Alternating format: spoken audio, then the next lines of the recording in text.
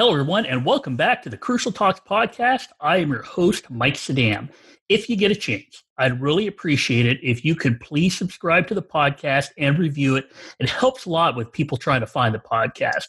Now, on this episode, we're going to do something just a bit different, and it's something I want to start doing more of, and that is talking to practitioners, people that are actually out there every day doing some of the things we talk about here on the Crucial Talks podcast.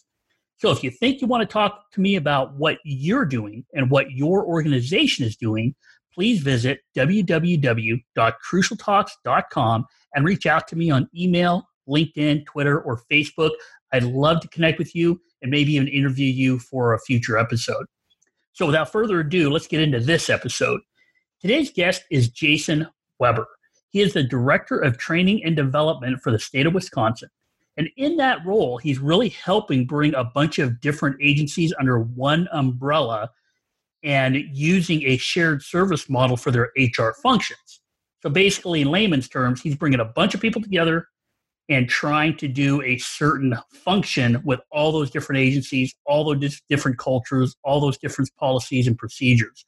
So today, I'd like to welcome Jason Weber to the Crucial Talks podcast. How are you doing today, Jason? I'm doing great, Mike. Thanks for having me. I think it's going to be a fun conversation to have. A lot of people don't think HR is fun, but what I want to get across is the fact that it's not just the HR tactics we're talking about here. It really is a lot of the stuff we've talked about on the Crucial Talks podcast with behavior and how human beings think and how people react. But before we get into all of that and everything you're doing with the state of Wisconsin, can you tell us a little bit about yourself and how you ended up where you are right now? Sure. So, my professional career, I like to say, has taken one of those unique journeys. I actually started my professional career in law enforcement, working in both Missouri and Minnesota. And I had the opportunity then to move into higher education. And that's really when I got my first grab at professional development or teaching. And after spending a few years doing that, I had an opportunity to come over to the state of Wisconsin, originally with the Department of Corrections as a staff development trainer. Now, the Wisconsin Department of Corrections is our largest state agency. We've got a little over 10,000 employees in that agency. And as a part of the training center, myself and another one of my coworkers, we spent really the majority of our time working with teams across the state. Whether it's in institutions, probation and parole, HR, financial, all these different units. And the focus that we really honed in on was team effectiveness. How do we work effectively together? Because we were seeing, the criminal justice field, just in general, morale can be difficult to come by. And it was the same way in corrections. And so we were trying to identify ways that we could really fix it, try to have that optimistic viewpoint of how we can fix it. So from that, we had created a new training series, something they had never done before, where we really flipped the script on development training. And we removed technology, turned our trainings into 2-hour training blast, and then supplemented them with, half-day, full-day trainings. And we wanted to give them something different. One, to bring some energy back to training, but two, to really focus on that human element.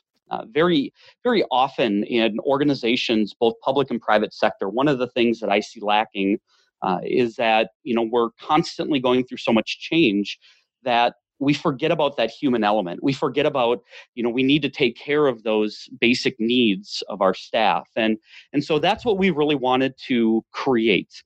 So we spent a few years kind of playing with that, building different courses. And then I was fortunate enough to move over to the Department of Transportation as their training director.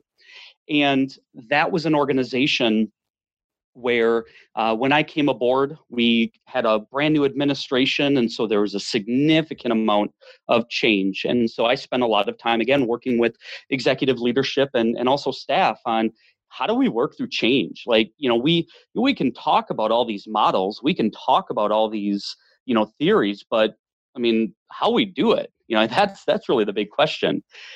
And then in July of this year, 2018, we received word that we were going to be moving into a shared services model for the state of Wisconsin. And basically, we had 15 key agencies that were a part of the shared services team. And then we had 6 non-shared services. So like our Department of Justice, Public Instruction, agencies like that were not technically a part of it. But I was asked to move into the enterprise training director role to kind of lead this function. And really what that meant was, it was kind of a welcome to your job, figure out your org chart and go. And so it was really starting from scratch to build the team that I have now, working with all of these agencies. And, over the last 10 months, it's been such an amazing learning experience in regards to dealing with perspective and how people view training. What's important to one may not be important to another. And then, the mindsets and the paradigm shifts. I'm asking all of the staff to go from, serving one single agency to, having a more of a global perspective in regards to you're not just serving one audience, you're now serving, over 30,000 employees. And how do we do that? And so, like I said, the last 10 months has been a lot of challenges, a lot of opportunity, a lot of growth. But that's been, it's just been an amazing experience. It's allowed me to, just kind of on the side, I'm finishing my doctorate in leadership development, specifically looking at servant leadership and how that can apply to team effectiveness. But a lot of great, kind of case studies that I'm living and, learning as we go through. So, that's just a little bit about, my background and how I got to where I am today. Well, great. And I love a lot of what you said, especially what you're doing now. I mean, you're going for your doctorate. You've been working in the field doing this stuff. And my thesis advisors always said it, and I kind of stole in their terminology, but they called it a pracademic, practicing academic, which is pretty cool. So what I loved about what you said is you are talking about taking this optimistic viewpoint that you've did throughout your history, throughout your career. You've had to deal with change and kind of use this optimistic viewpoint to kind of look forward and figure out what you need to do. I love that because one of the things we talk about here on the podcast all the time is appreciative inquiry, which is actually a strength-based positive approach to human-based systems, which is exactly what you're doing. And the other thing I loved about what you said and what you're doing now, because I know we're going to shift into what you're actually accomplishing right now that you've been dealing with this year, but you said it's an enterprise model. And before we get into the nuts and bolts of this, what do you mean by enterprise? Because the way I look at it, when somebody's talking about an enterprise level, like a lot of times I hear it when they're trying to bring technology into a company. And the enterprise level is really about taking something and putting it into practice across a bunch of different disciplines. Is that kind of what you're talking about when you talked about enterprise training and development? It is to a point.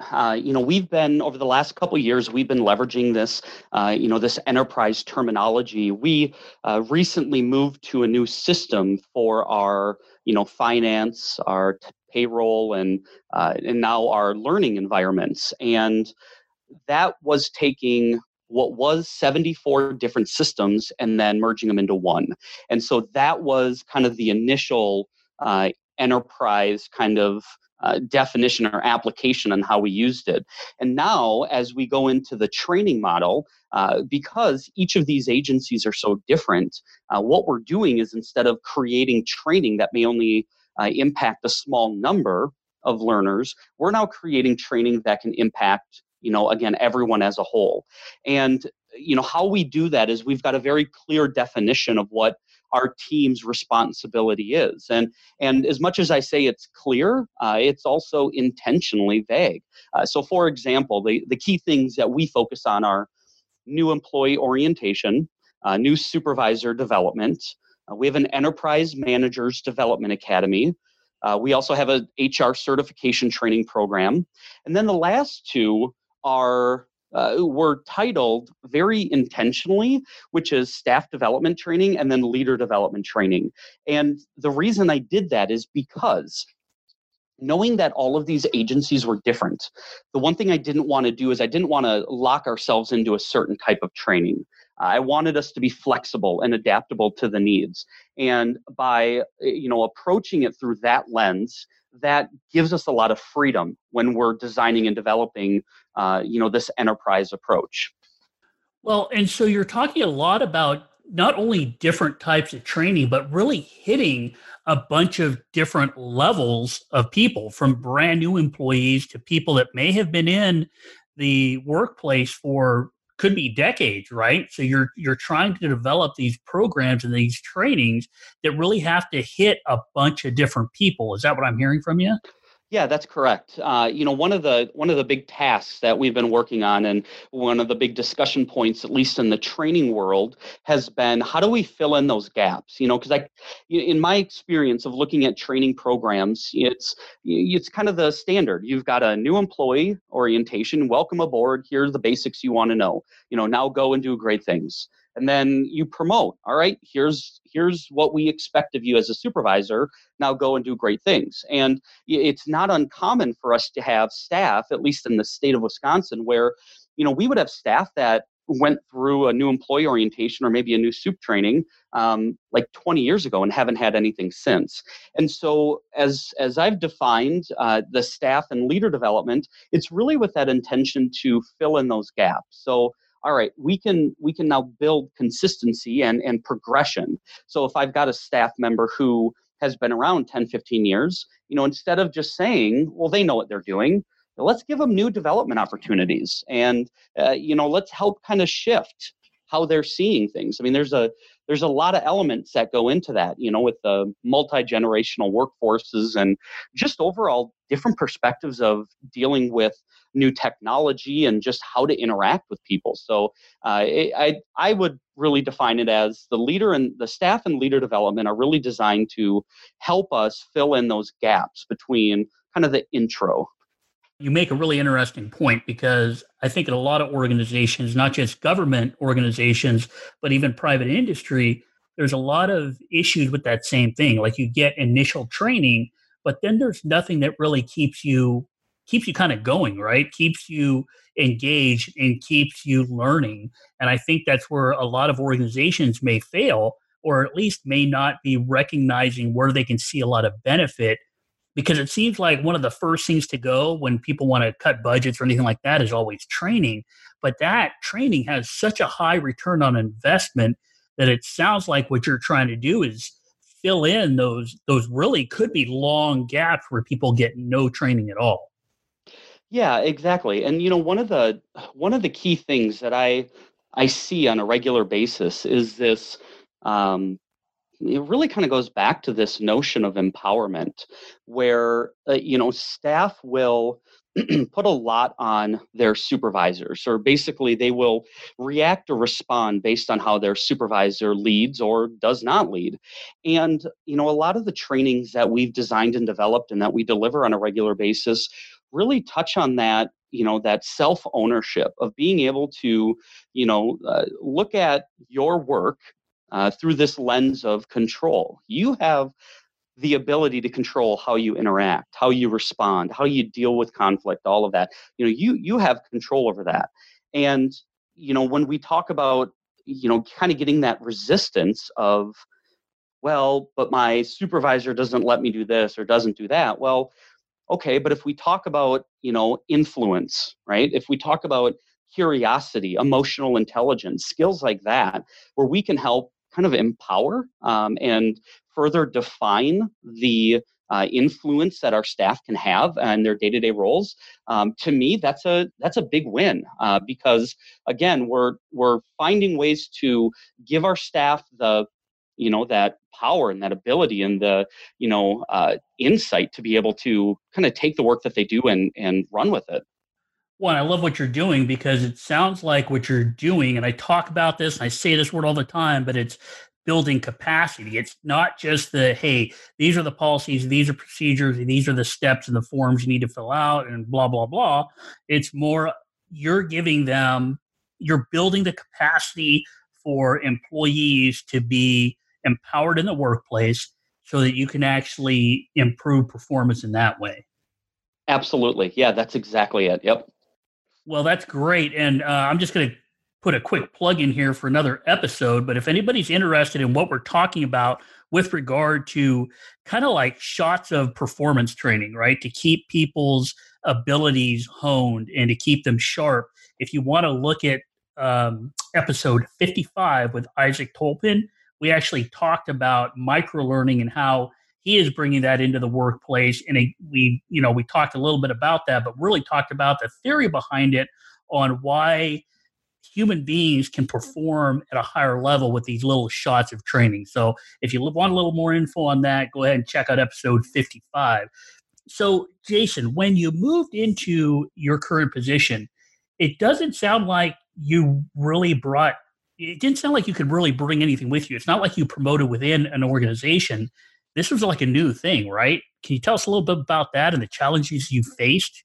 Yeah. So as we, once it was decided that shared services was going to go live, there was going to be an expansion of the division of personnel management, and that encompassed everything.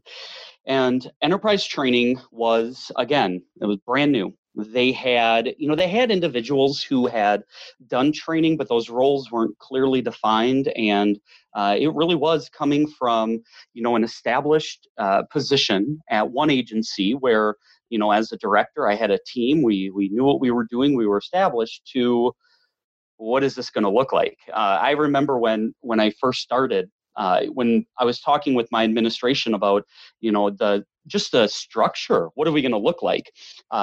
We had talked about. They're like, well, we kind of envision you having a team of classroom trainers and instructional designers, kind of like these e-learning developers. And I'm like, okay. And they're like, yeah, that's what we got. And so I'm like, all right, well, do I have the ability here to change this and design and develop it the way I see, that will prove to be effective? And they're like, absolutely. And so over the last 10 months, has really been sharing this message of, from my team, the one thing that I don't want to do is I don't want to lock them into one role. And so over the last, since this has been developing and building, I've got instructional designers that are, tremendous classroom trainers. And I've got classroom trainers that are tremendous, instructional designers. And so it's been, one of the things I know that you and I had talked about just on email was, kind of getting that buy-in. And this is one of the ways that I wanted to really emphasize is one of the concerns that was present as the feedback I was getting was, oh, great, we're going to go into this enterprise. I'm going to be locked into one role and, it's just not going to work. And so right out of the gate, it was really approaching those conversations as, we need an all hands on deck. This is brand new. There's going to be a lot of unknown that we need to be able to figure out. And because of that, we need to be able to adapt. We need to be flexible. We need to be innovative on the spot, really, as we're going with it. And so that's, kind of the development of my team. But then we've got the development of agencies. So, the first 6 months, it was just me. Before I was able to get the rest of the team on board and before they were transferred over under me, it was just me. And so it really was me basically like a salesman. I'm going out to the agencies. Here's who I am. Here's my background. Here's what I can bring to you. And, I had my own training catalog and went out, was just doing presentation after presentation to get buy-in. And it was building those relationships. It was, building that trust between, I guess I'll use the word parent, agency, the Department of Administration.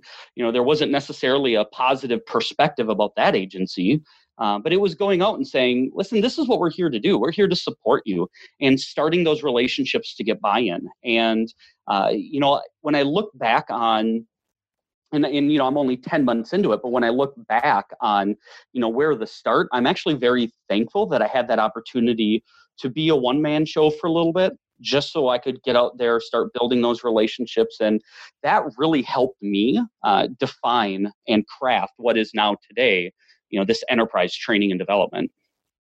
Even though you're in training and development, you're in the state of Wisconsin, you're dealing with government agencies, I want the listeners to kind of push all that aside, because what you're talking about is something that organizations deal with all the time. salespeople deal with all the time, engineers deal with all the time. I mean, it really does come down to where we see a lot of failures or a lot of speed bumps in the road in everything we do in these human based systems. And that's really the relationships.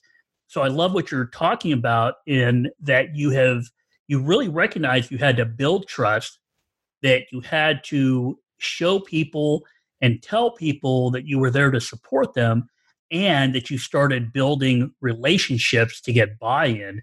That sounds very much like a plan for success in really any organization. It doesn't really matter what your focus is. I don't care if you're selling shoes or if you're trying to start a new training and development agency. It really does seem like the keys have always been trust, getting people to understand what you're trying to do, the bigger picture, and really those relationships.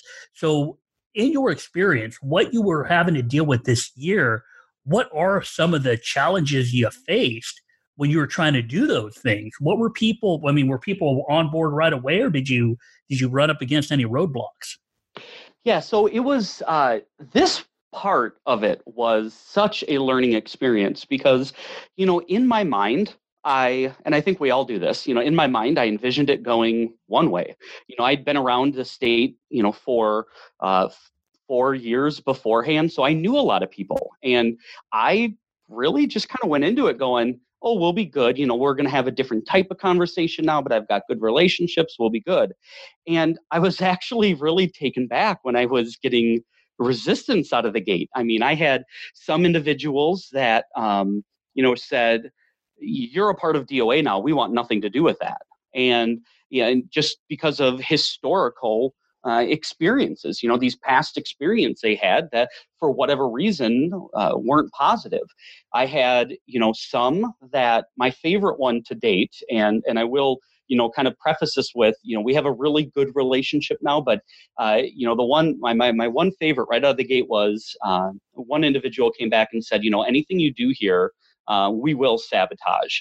And it was just, again, it just really caught me off guard. Now, those are just two examples, but they really shook me. And, as a new leader of what I was hoping to develop, it really kind of set me back. Now, most of the agencies on board, they didn't have necessarily a formalized training and development team program. So it was really beneficial, very insightful to be able to say, here's who I am. This is what I can bring to your agency. Would love the opportunity just to, maybe come in for a team meeting. Let's start small. Let's get that buy-in and develop from there. But overall, most people were supportive of it. They were willing to give it a go. And we've seen a lot of success. Now, do we still have some agencies that don't want to play nice in the sandbox? Yeah. Are they going to change anytime soon? I don't know. That's something that we're going to keep working on. But overall, it was positive.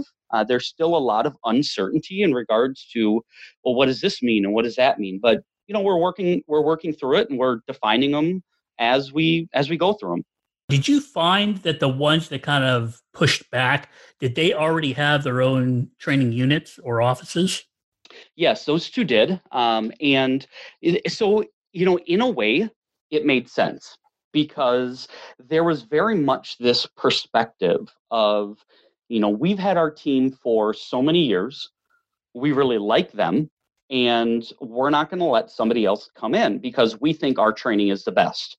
And, I joke around with people and say, oh yeah, they think their training is the best. And it's, I say that again jokingly, but at the same time, it also carries a lot of weight.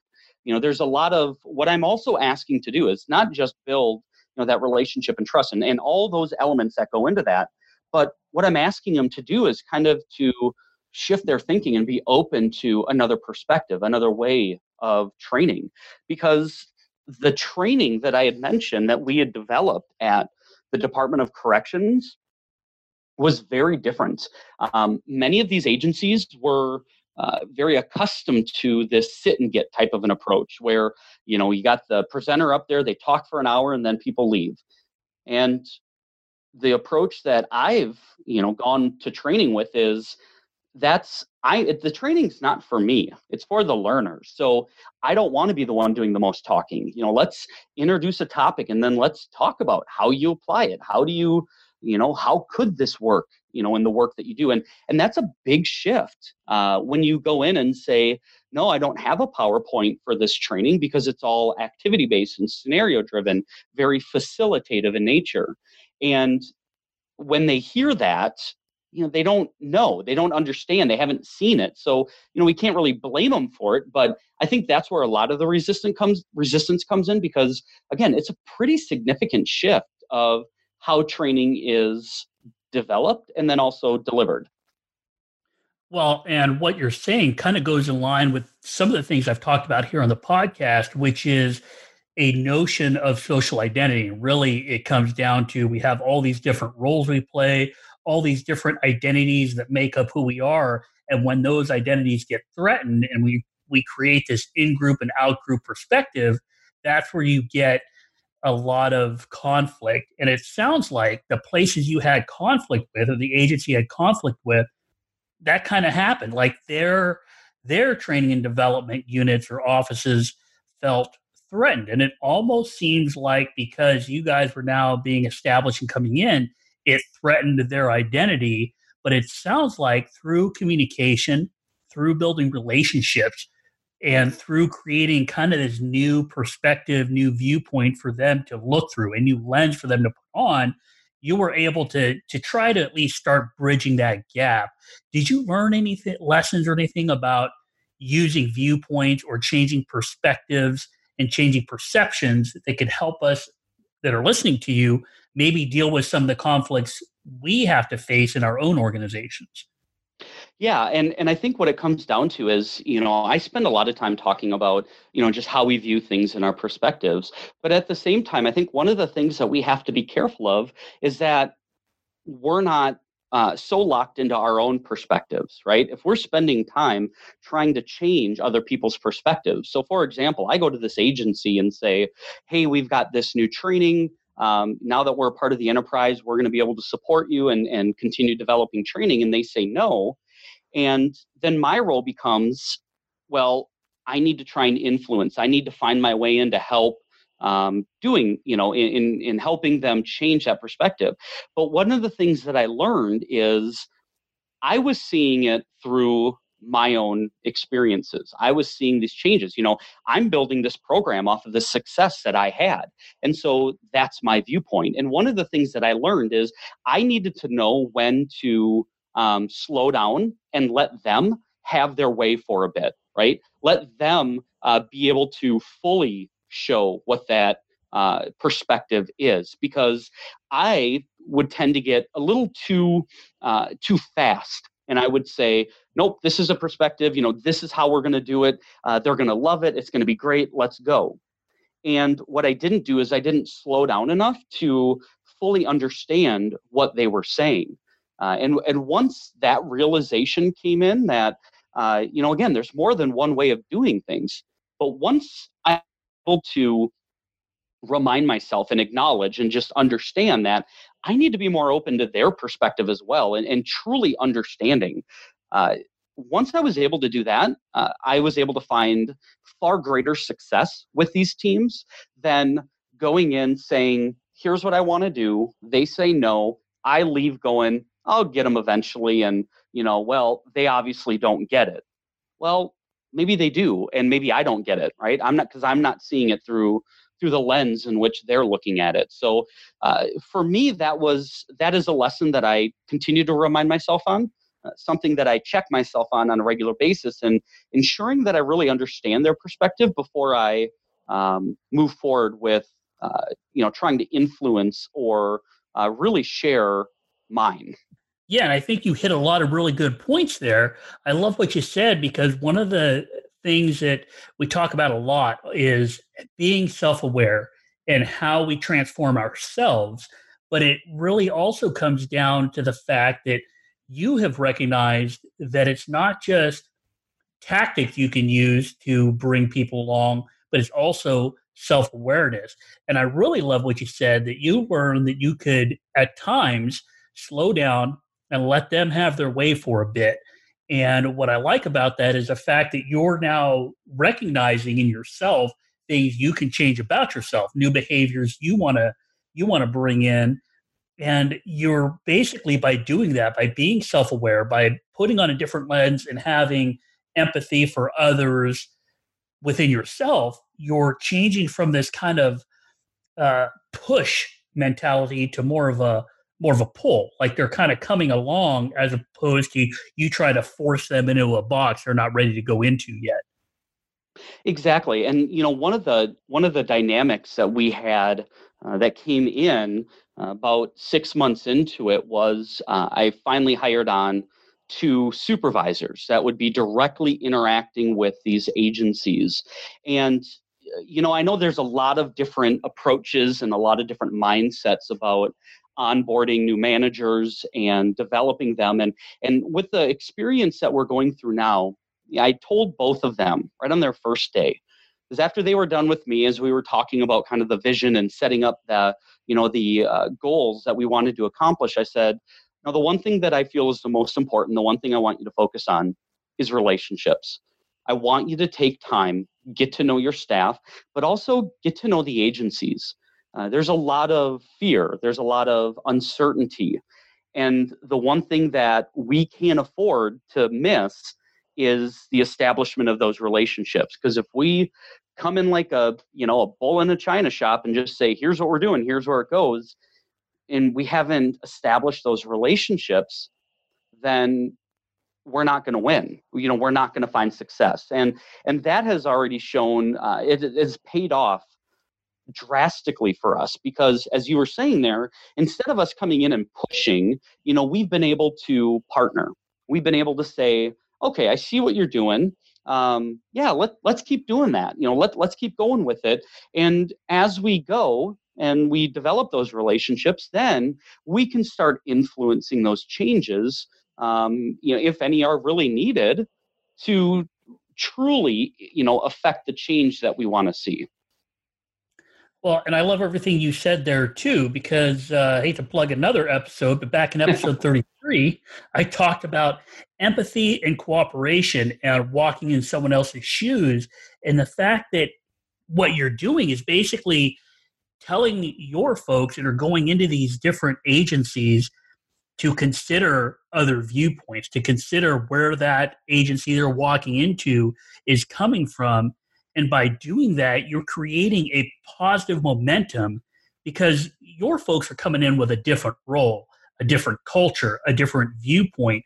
But by merely talking to them about how to go into these organizations, you are shifting their perspective and their perception and the lens they wear when they are talking to those organizations.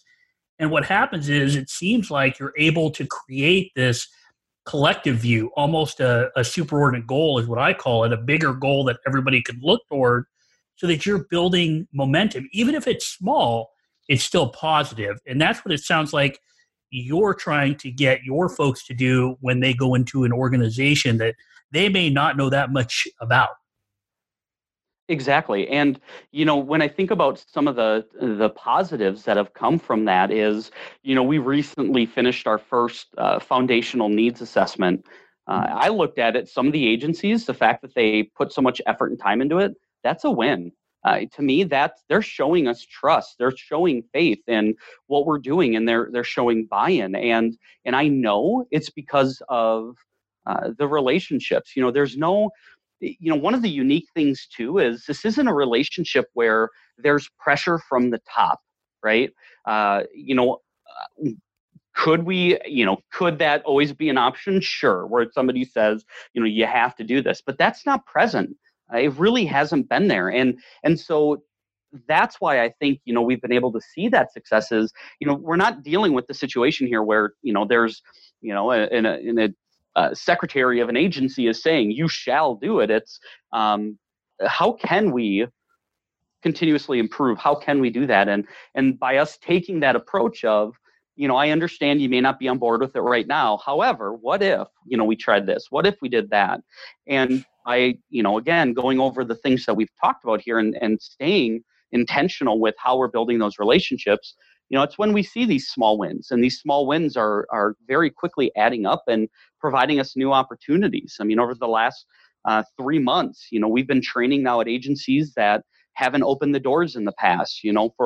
For many of the enterprise trainings, we're now averaging 7 to 8 agencies being represented in each training. So, it's little things like that that we're able to then leverage and continue building those relationships.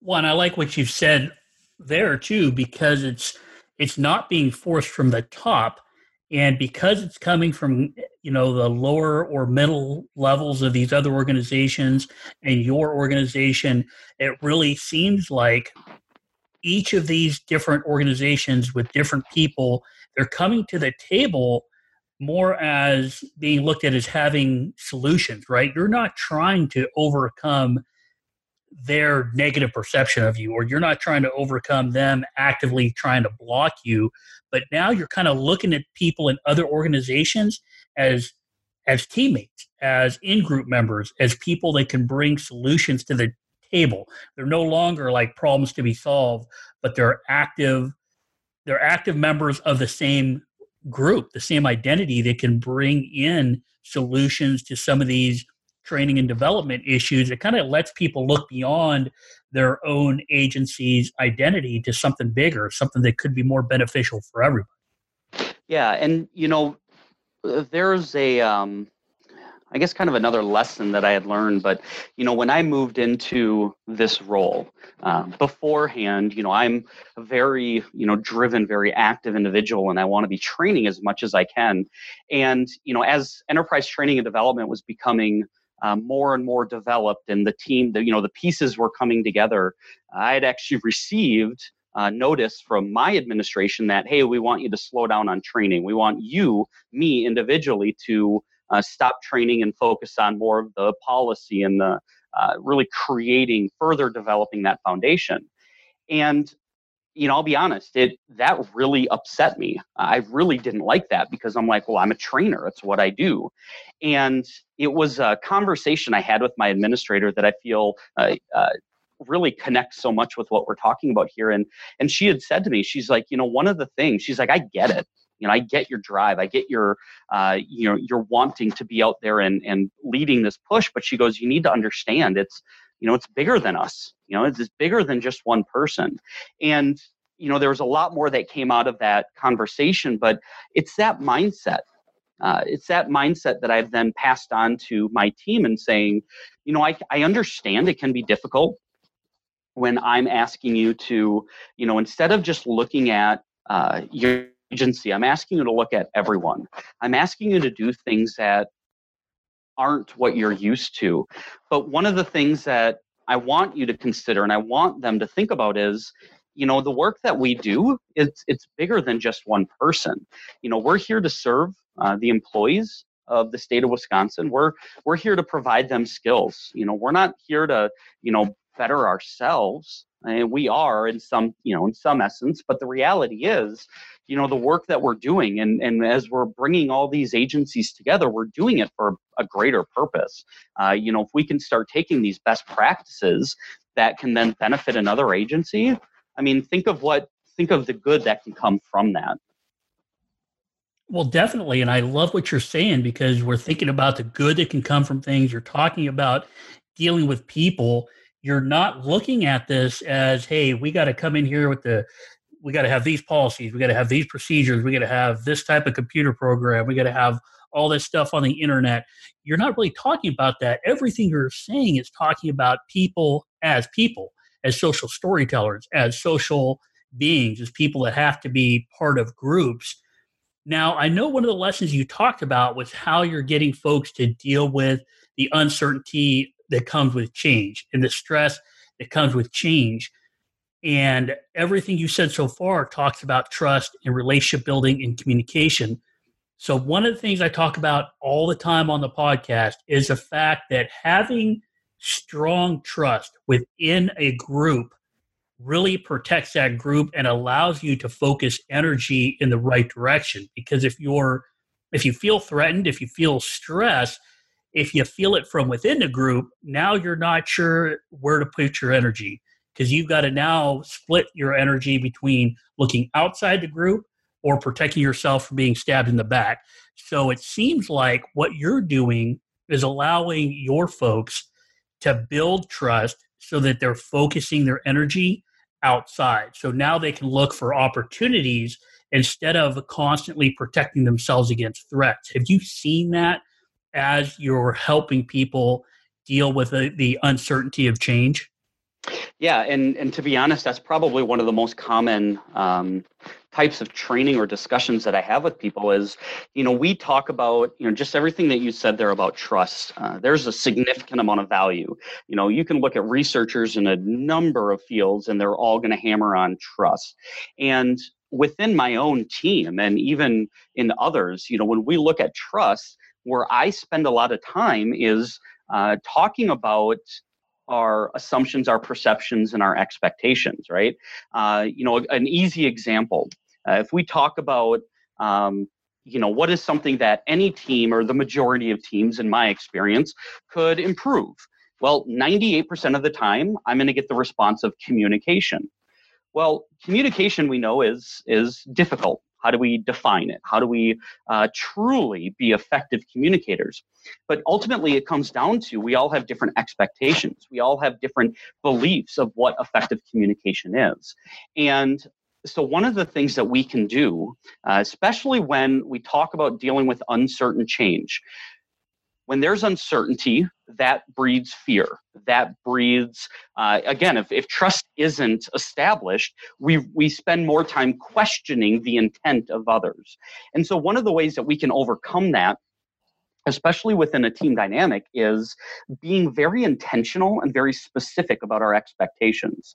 And so when we're talking about a change, so for example, dealing with uncertain change, we are in the right in the prime of going through a full political party switch, something that in the state of Wisconsin hasn't happened for over 8 years. And it could have a very drastic impact on enterprise training and development, on everything else that we're going through. I think that's a pretty common. When you have a senior leadership change, there's usually a directional change. Well, we don't know what that is. And so instead of sitting and worrying and wondering and stressing over that, I spend time with my team saying, well, what are your assumptions around this? Like, what are you seeing? If you have any fears about this, what are they, and where did they come from? And when we tie in, this communication element, what are your expectations? One of the common challenges that I see, or one of the common issues that comes up, is individuals will say, well, they're not giving me enough information. And okay, that's fine. Well, a good question that I will ask my team is, well, how much information is enough? And it can come off very sarcastic. That can come off almost in a defensive manner, but it's not intended to be. What is it that you're looking for? If we take some time to understand what their communication expectations are, or their perceptions of the situation, we may find that we're actually not that far off. They may just need a little bit of information. And if I can't give it to them, then I can clearly state to them, I can't give that to you because I don't know, right? And so, it's really going into those dynamics, making sure that my team knows what are the expectations you all have. It may sound basic, but I'll be honest, this has been so effective, is teams that have this negative type of conflict, teams that don't trust, I have them do a rule sheet. What are your rules? What do you guys expect in meetings? What do you expect in this? And by doing that, essentially what we're doing is we're allowing individuals' perspectives, we're allowing their values, in some essence, to come out. So people can see, when we talk about, as we're working through this change and we're communicating about it, employee A may prefer to communicate this way. Employee B may prefer to communicate that way. And as a leader, or even as a team member, it's not that I necessarily have to, give in and do it just like they want. But if I can be aware of that, then it helps my approach, right? When discussing, hey, we're working on this, we're going another direction. And so I think one of the best strategies that we can leverage is taking that time to have those conversations and being real, right? Being okay with conflict. I know there's quite a few authors that talk about, this element of conflict in teams and how we need to be okay with it. Well, we should be okay with being able to have those conversations. And I think during change of any kind, the more we can communicate, the better it is. Even a simple, hey, just checking in, no new information, but I'll keep you in the loop. So, I think, again, overall, as we're talking about working through change and helping our teams move forward, it's being clear on, what our assumptions are, what our perceptions are, and then what it is that we expect during this transition. Well, and I love everything you said, because a lot of times when I talk about this stuff, sometimes people get it mixed up a bit. And that's why I'm glad you went so deep into it. Because a lot of times when I say, hey, you got to have trust, you got to have this positive outlook, that things like appreciative inquiry let you flip the script so that you can have a positive conversation. But it's not about agreement. It's definitely not about groupthink. And that's the danger when I talk about this stuff that I always have to bring up, is we're not looking for agreement on everything. We're looking for a relationship where trust and communication is open, because you want to have all those different viewpoints so that you are able to kind of hone in on what may be the best direction to go, knowing that not one person's going to have the answer. And I love everything you said, because you basically gave us some good tips on how not to fall into the groupthink trap, where you can have trust and you can have openness and you can have good, strong relationships, but still have conflict, still have positive conflict, because you're able to talk things through, because you have that high level of trust that everybody has, kind of like this broader perspective. They have a positive view, and they have a positive view on what direction they want to go, but that doesn't mean they have to agree on everything. Exactly. And one thing that I would add to this, and I think this is so critical to all of this when we talk about trust and we talk about how do we develop that, is it's not personal. And we need to be careful not to take things personal. If we have an employee who, says, I disagree with you, instead of taking it personal and for some people, they may shut down. For others, they may turn into a power of response or whatever that is. Okay, let's talk about it. It's okay for us not to agree. Now, again, it doesn't mean that, just like you said, one thing we don't want is groupthink. And if we're running into groupthink where everybody's just saying yes because we don't want conflict, then our responsibility is to figure out where the fear is. And what I mean by that is, why is it? What created or what caused that environment where staff don't feel comfortable in sharing? And, a lot of times when I'm talking and I'm working with teams, they'll say, well, I'm not going to say anything because I don't want to be labeled that person. I'm not going to say anything because the last person that did ended up getting moved or whatever that is. And while I can understand that and I appreciate and I want to be able to know what those past experiences are, what's informing their current perspective, that doesn't mean we can just skate over it and say, oh, well, they're helpless. But what we can do is say, while I hear what you're saying, it's back to that empathy element. We have that opportunity then to create positive experiences moving forward.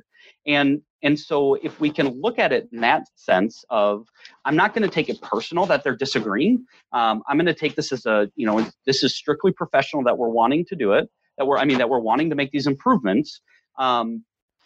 And it's my responsibility, it's my job to make sure I'm giving them positive experiences when they do bring up additional insight, maybe dissent towards a decision that I may have made. This notion of groupthink and about how people are making decisions and how they're really interacting with each other, we talked about here on the podcast back in episode 25, and I talked about groupthink and identity and how we can use a shared identity to really do two things, and that's protect the group's identity. And by doing that, you kind of you kind of increase trust. So if they have this shared identity and it's not an in-group versus an out-group, they're able to talk more openly, and it allows for positive conflict. So I just wanted to reiterate that we're not looking for removing conflict. What we're trying to do is create the right environment so that we have positive conflict, because we're all trying to get to that positive goal. We're all trying to accomplish the same thing, and we can do that through communication and conflict that's not negative. It's not just, I want to fight you because I don't agree with you and it's us versus them or you versus me. It really does allow positive conflict so that you avoid groupthink while still protecting people's identities and still almost increasing the value of communication through that process. I love everything you said. And we're kind of running into ending this episode here. So before we let you go, through this experience you have had this year, knowing that there are people in sales, there are people that are CEOs, there are people that are authors, there are people that are speakers. Really, there are people from all over the place listening to this podcast with different jobs, different roles. Some are Fortune 100 folks, some are small businesses, some just have themselves and they're just consultants. What's like one thing you've learned this year that you think we can all use, that we can start doing tomorrow, that will help us build these sorts of relationships that allow for either positive conflict or open communication or increasing trust? What's one little key nugget you can give us that we can start doing tomorrow? Sure. I would say curiosity. I love this concept and this notion of being curious with those that we work with. You know, it's not always about knowing all the answers, but being able to go into a situation and just ask those questions. Be curious about, why do you see it that way? Why do you see it? You know, it's not that it's right or wrong, but one of the ways that we can really dive deep into understanding somebody's viewpoint is being curious. And so if I could leave one thing, one piece of advice for individuals that, you know, as they're going through a change, developing trust, working on whatever it is they're doing, I really feel that curiosity is something that will provide just a ton of positive impact on the relationship, is just being willing to be curious. Well, and I think a lot of us understand that, because I think that's one of the reasons people listen to this podcast, is because we talk about human beings, human behavior, human decision making in a way that not only applies to how our ancestors worked in tribes when they were hunter and gatherers, but still applies today with social media and the speed of communication, because we haven't really evolved that much cognitively and biologically. Even though our technology has improved and our speed of communication has improved, what we're still dealing with as people as social storytellers. So I love that fact of curiosity and being curious about what's going on, because it really does apply to everyone, no matter what businesses you're in, no matter what organizations you work for, no matter what industry you're in, whether it's private or public. It really works for all of us, because we're all human beings. So I have a feeling that people may want to reach out to you. They may want to have a conversation with you. How can they reach out to you? I know you work for the state of Wisconsin, but you also have your own consulting business. So how do they reach out to you? What's the best way for them to get a hold of you? Sure. So you can check out my website. So on the side, outside of my work, I do consulting on team effectiveness, and I do a lot of my training and a lot of my consulting through the lens of servant leadership and what that looks like, and some of the concepts around that. But you can find more information on that on my website, which is www.elements-consultingllc.com. Again, that's www.elements-consultingllc.com. Or you can send me an email, which is Jason at elements-consultingllc.com. Great. I'll make sure that is all in the show notes. And I really appreciate everything you told us. I love the fact we were able to cover so much. I mean, we're really talking about what you're doing in the state of Wisconsin at this enterprise level in a government operation. I mean, really at a state level with all these different pieces of really public service of government. But what's cool is it all really applies to other people, other organizations, other industries. That's what I found so cool about it. So really, thank you so much for being on the show and talking to us about all this stuff, because it's so cool that the lessons you've learned throughout your not only academic career, but your practitioner career, how you've operationalized a lot of this stuff, I think can help a lot of people. So thanks again for being on the episode. Thank you so much Mike for having me on. Hey, anytime. We love to have you back. So if anybody out there, if you want to get in touch with Jason, again, look at the show notes. It's elements-consultingllc.com to get a hold of him. I'm connected with him on LinkedIn. If you want, you can go ahead and connect with me at www.crucialtalks.com. I'll put you in touch with him. Whatever you need, please feel free to reach out, email, Facebook, Twitter, all that other stuff. If you have any questions for me, or even if you have stories or learning experience, just like Jason does, and you want to be on the show, please reach out to me. So again, I want to thank Jason for being on the show. I got a ton of benefit from this talk, and it was fun to talk to somebody who's in the trenches doing this stuff, because it fits with everything we're trying to do through the Crucial Talks podcast. So if you get a chance, please do me a favor and subscribe to the podcast and rate it. It really helps a lot with other people that may be trying to find these great interviews, just like the one we had with Jason. So have a great week. And remember, if we want to understand behavior, we need to understand what drives people.